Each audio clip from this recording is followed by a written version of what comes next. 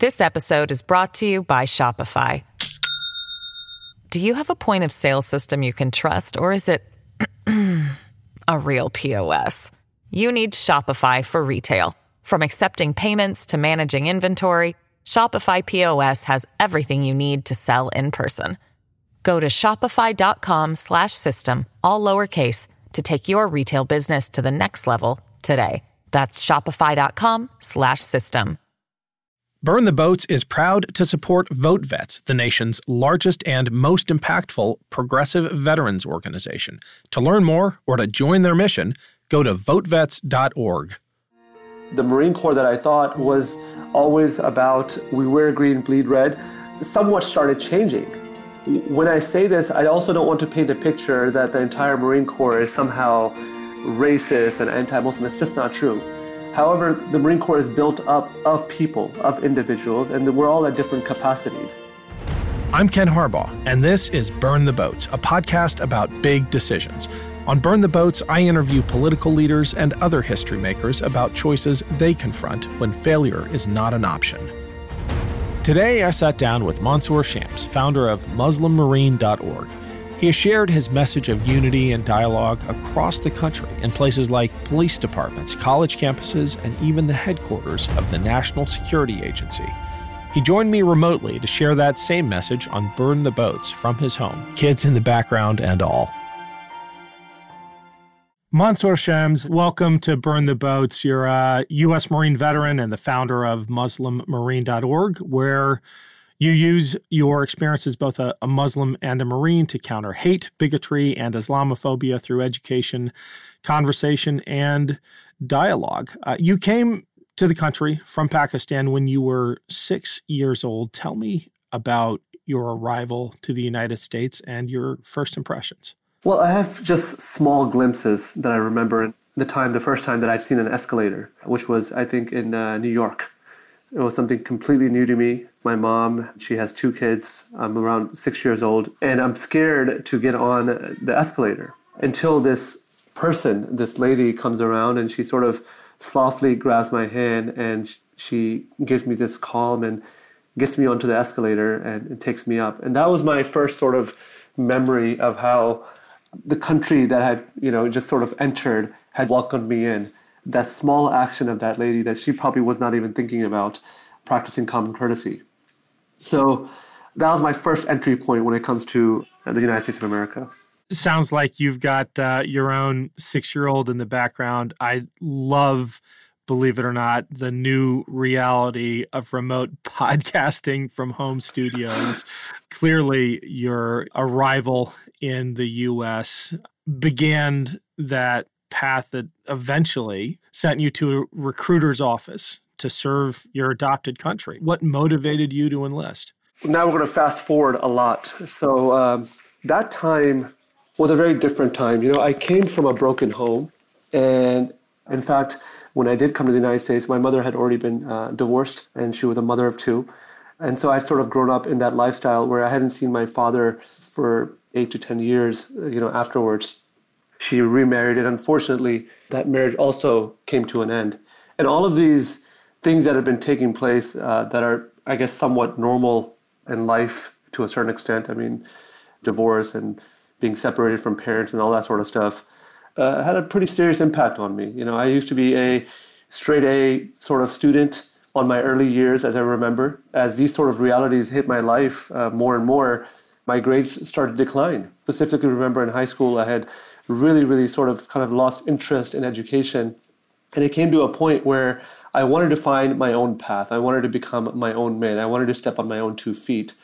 And for me, that was the Marine Corps. I originally took the test, the ASVAB test, which is that required test for any branch of the military that you would join, through a Navy recruiter. But as I came close to that final contract point, for some weird reason, I felt like I wanted to be the part of the best, And no offense taken. That's all right. It was weird. I know it sounds corny, but it's really true. It's the uniforms, all that sort of stuff. And I think just that stage of finding my way and feeling that I hadn't done much. And this was that thing for me that was going to give me that sense of accomplishment. And so I joined the United States Marine Corps. I talk to a lot of young people who join the military, and I think this is more true so for those who join the Marines than any other branch, who do it out of that impulse to test themselves, to join the best of the best. And the patriotic drive in some ways is secondary, but there's something about that experience after enlistment and upon joining that mission and that group of other young men and women who have committed to it that instills or builds on that more latent sense of patriotism. Was that your experience as well? Was it patriotism primarily that drove you, or is that something that came later?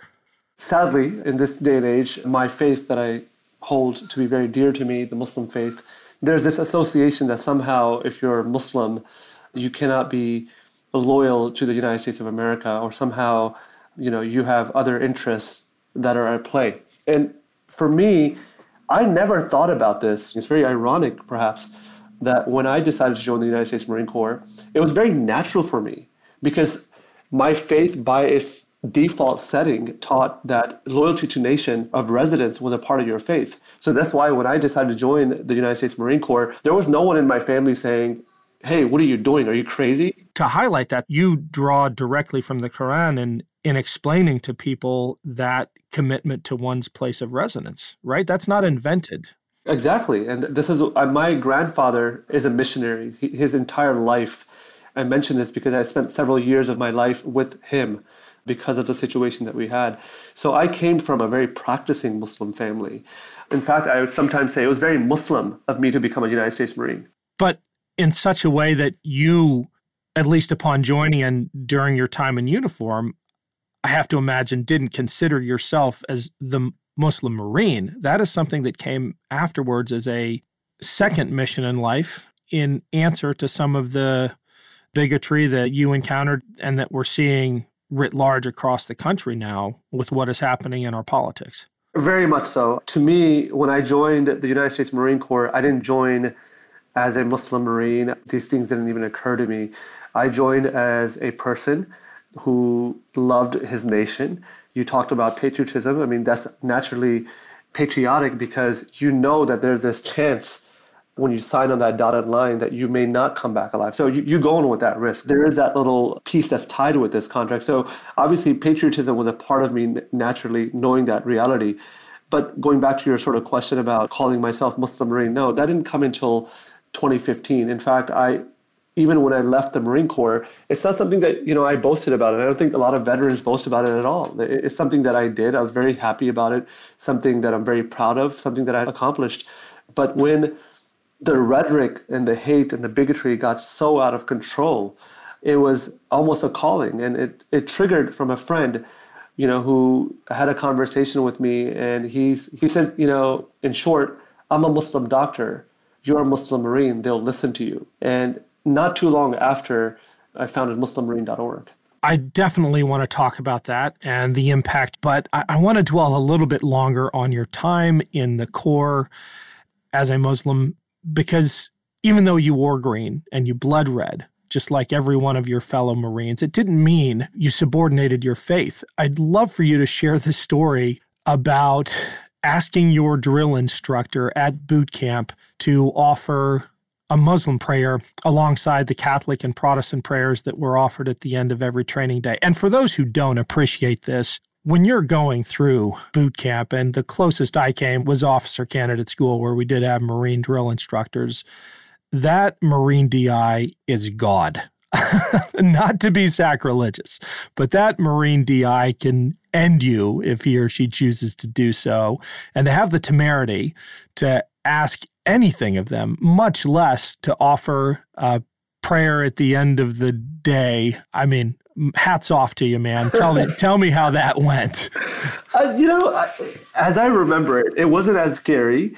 Yes, there was naturally a sense of, you have a little taste of it, so you know what boot camp is like. What I'm saying is that it was intimidating, okay? And I didn't do it on day one. Smart. This was a process. Okay. And I consistently participated in both the Catholic and Protestant prayer. And for some reason in my mind, one day I had the courage to ask the drill instructor, and I asked him if I could, lead the Muslim prayer. And he was very nice about it. Yes was the answer. And so I got up and I would recite. There's a common Muslim prayer. It's called Surah Fatiha. It takes about less than 30 seconds. And I would get up in front of the guys and go ahead and just recite that. And it was interesting because afterwards, I had a lot of interest. I had a lot of Marine recruits come up to me on that Sunday break where you have a few hours to yourself to focus on your religious duties or observations, and to ask me a little bit more and better understanding of Islam. But I think what really changed things was, of course, 9/11. I was actually in the Marine Corps prior to, during, and after 9/11, even into the Iraq War. In general, I would tell you that I think the Marine Corps helped me find my Muslimness. It made me a stronger Muslim. How so? That's fascinating to me.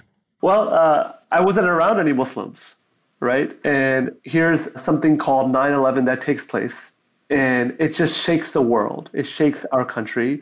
I don't know what the heck has happened. We were actually giving a session to Marines that had just graduated from their MOS school. And in the center of this classroom was this big, bulky television. I'm walking in and out, doing my work and also trying to keep up with what's going on.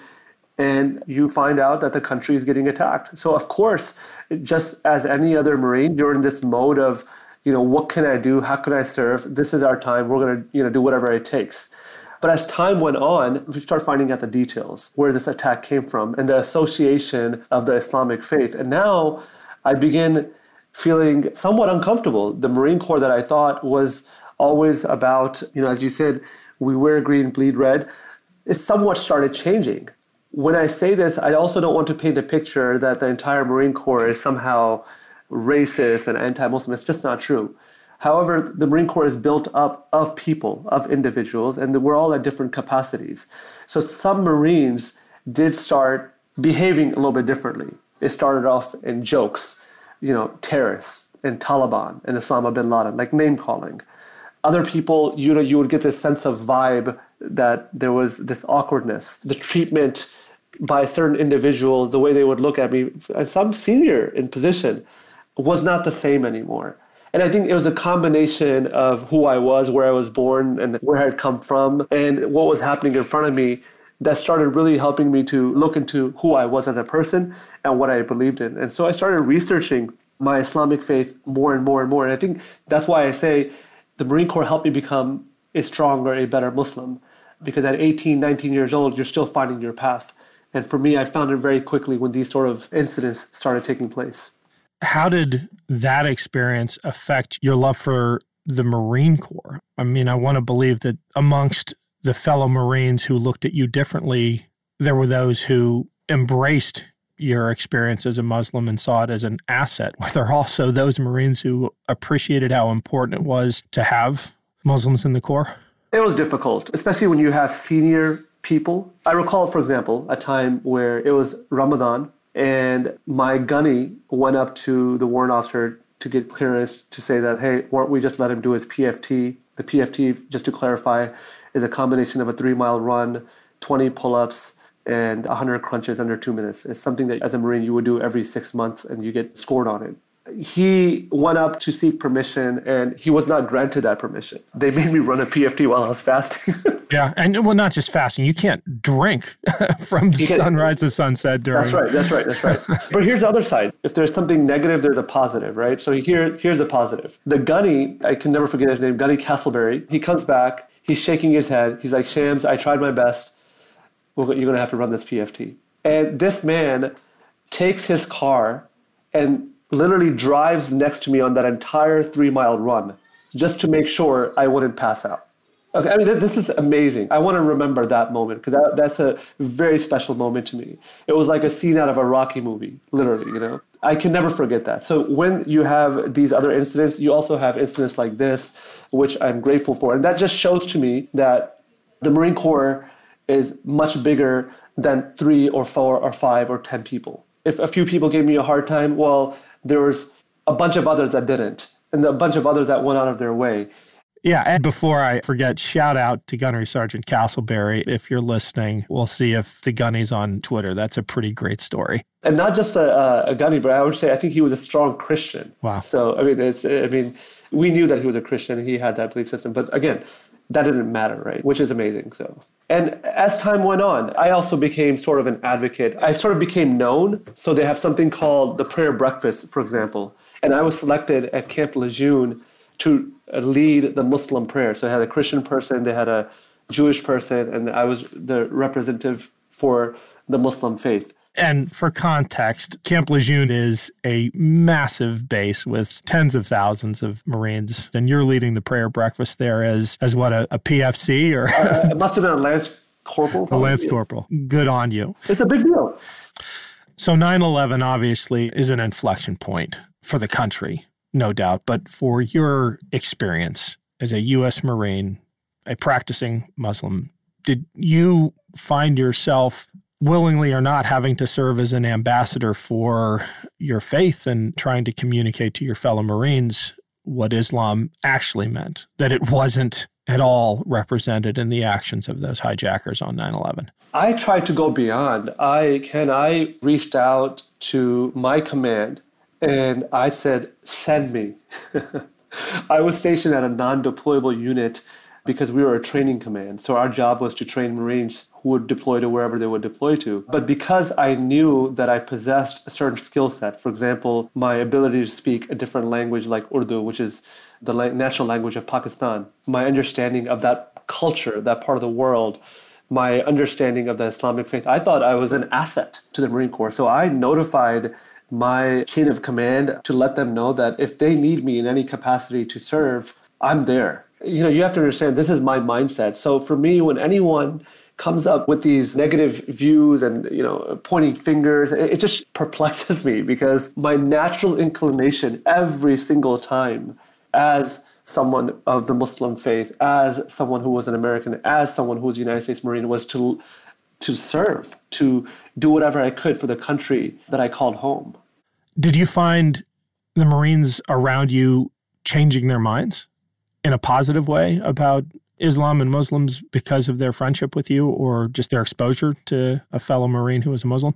There was a mix. You know, you're around a certain group of people, the ones that were making jokes, name calling, all that sort of stuff. You know, I didn't know what to say in the beginning, to be very honest. I just sort of laughed it off. So that was the first part of it. And then after some sort of time when it got too much, at that point, I had to sort of nip it in the bud and start sort of responding back. The troubling part of it is that I sincerely believe that there were certain individuals, some of senior rank, who had, you know, I can't peek into somebody's heart and mind, but, you know, human body language, and it says a lot, right? Human beings aren't stupid, all right? If you go outside and you came to my house today and you're like, hi, Mansoor, how are you doing?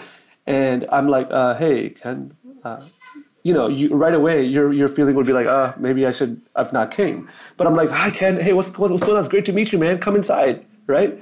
Right there, at that moment, you have this sense of comfort. And I believe that was not there. I think there are certain individuals who were in senior positions who had a direct role over myself. And there was this loss of trust that was there. And that's hard. You know, that's hard when I'm like the guy who's raising his hand. I'm like, hey, send me. I'm here to serve. And you're looking at me like that, right?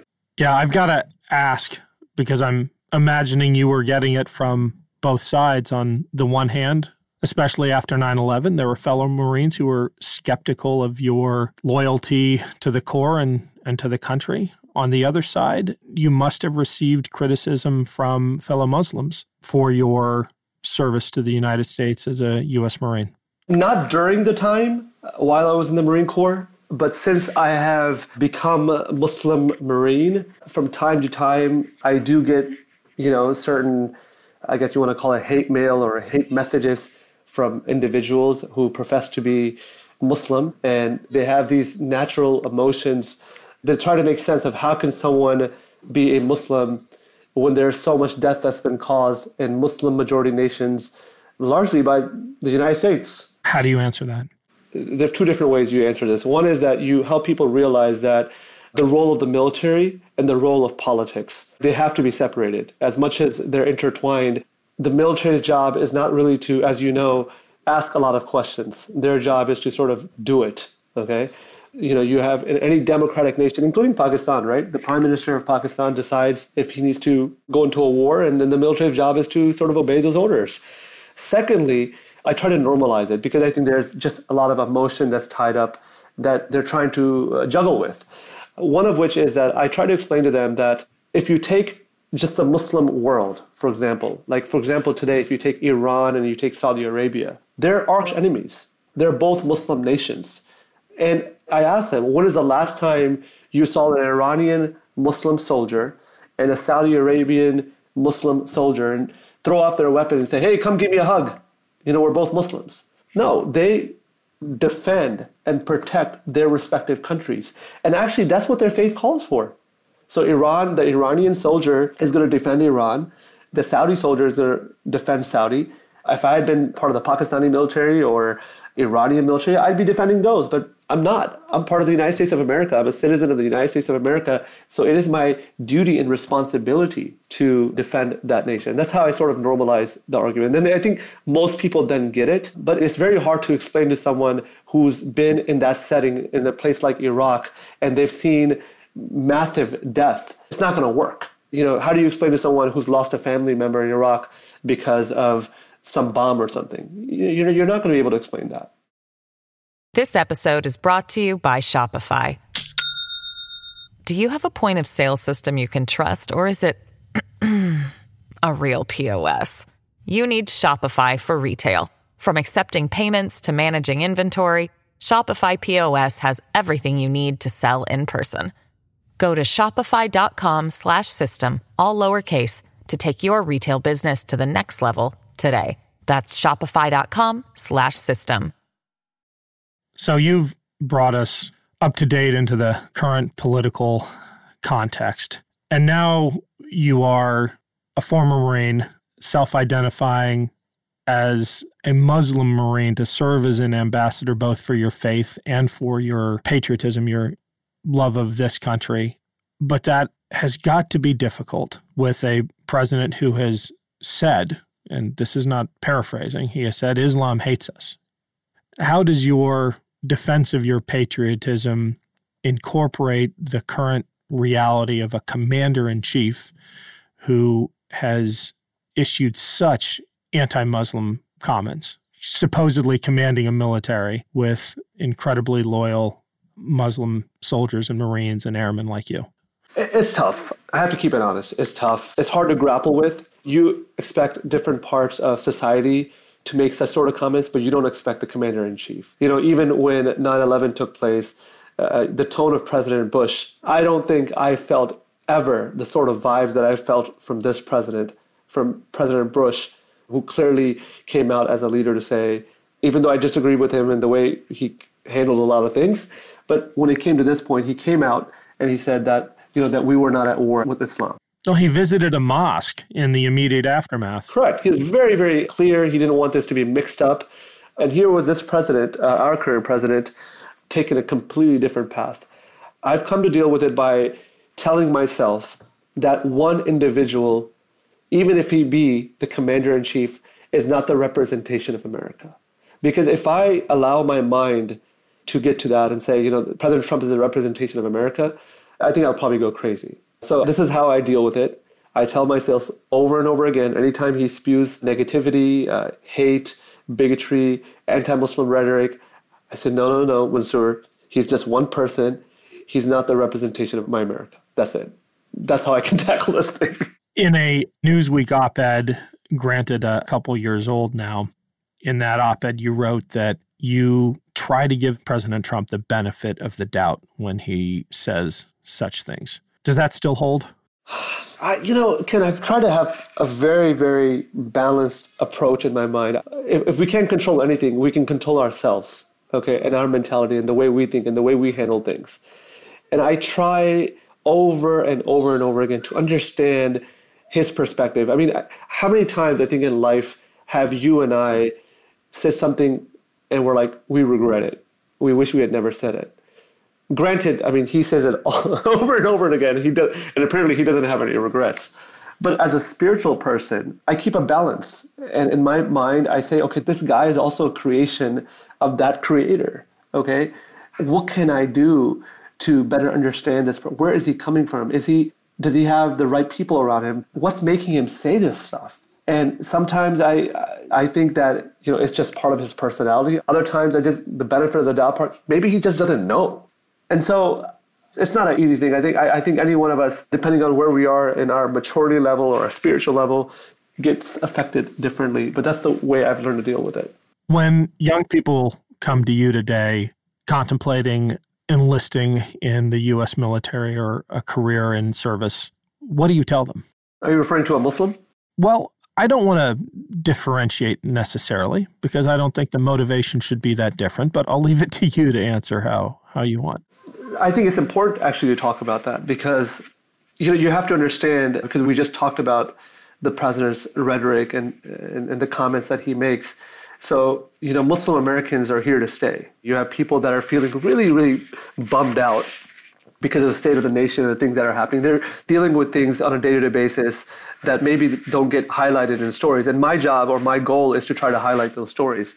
Then you have another facet who's now confused because they're like, do I belong or do I not belong? Because this president has made you feel like you don't belong. I mean, I've grappled with it. This guy can really get to you. You can get under your skin, especially in the bully pulpit that he holds. But when a person who is interested in joining the armed forces, where they're of the Muslim faith and they want to join the armed forces, they reach out to me and they say, what do I do? Will I be able to pray? Are they going to treat me equally? Should I join? Should I not join?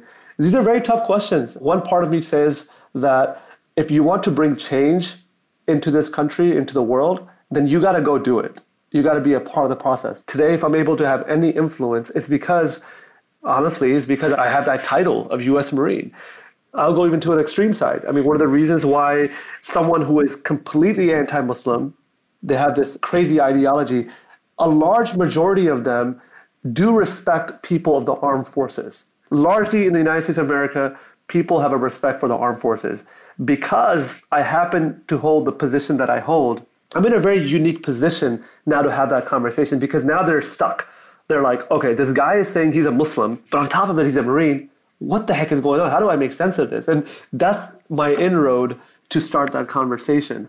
But when it comes to individuals who are reaching out to me, they're done on a case-by-case basis because I think everybody's situation is different. If you go dig deeper and you ask me if my son, he's 13 right now, I'm not sure, Ken, what I would tell him because the unpredictable nature of this president.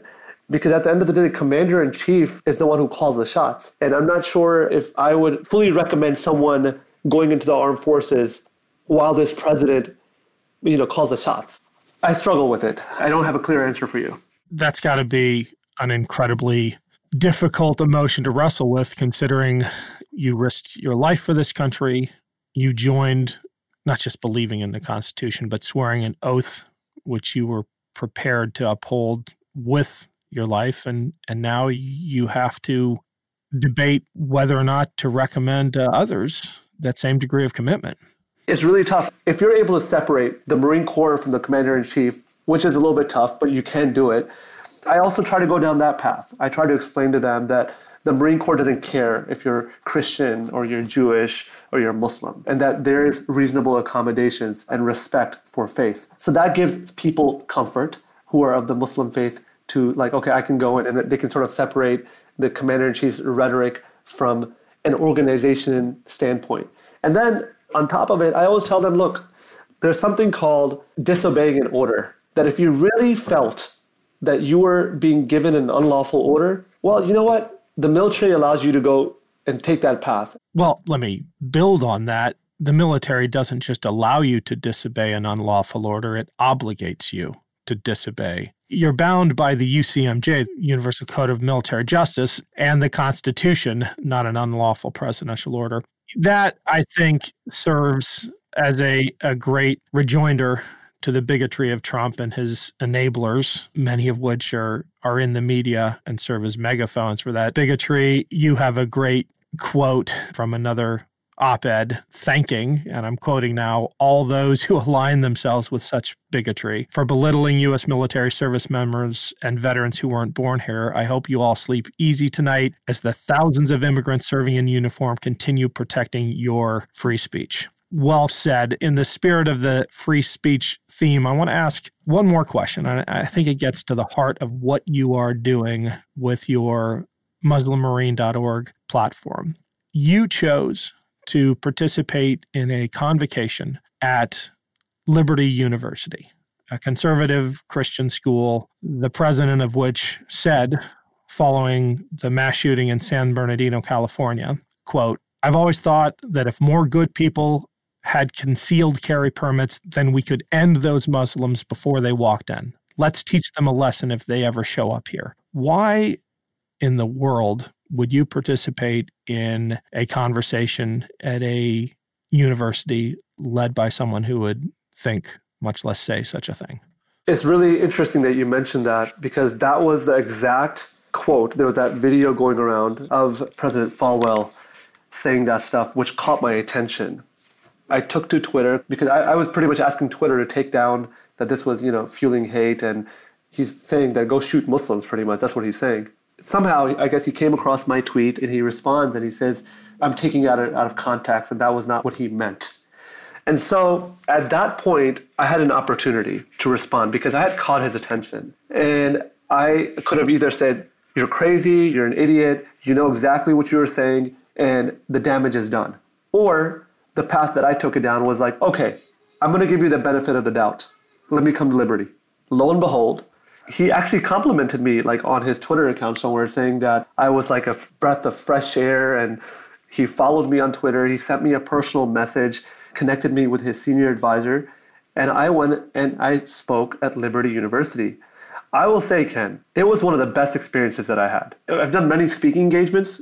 I've never been treated the way I was treated there. I mean, it was just overboard, okay? Very respectful. They asked me to bring my family. I don't have anything bad to say. I want to be very honest about it. I think every moment of it was worth it. Ken, afterwards, after we had that panel, I had students lined up for an hour and a half to shake my hand. It was an amazing experience. I also think that Jerry Falwell's views are not necessarily representative of the students of Liberty University, even all of the staff.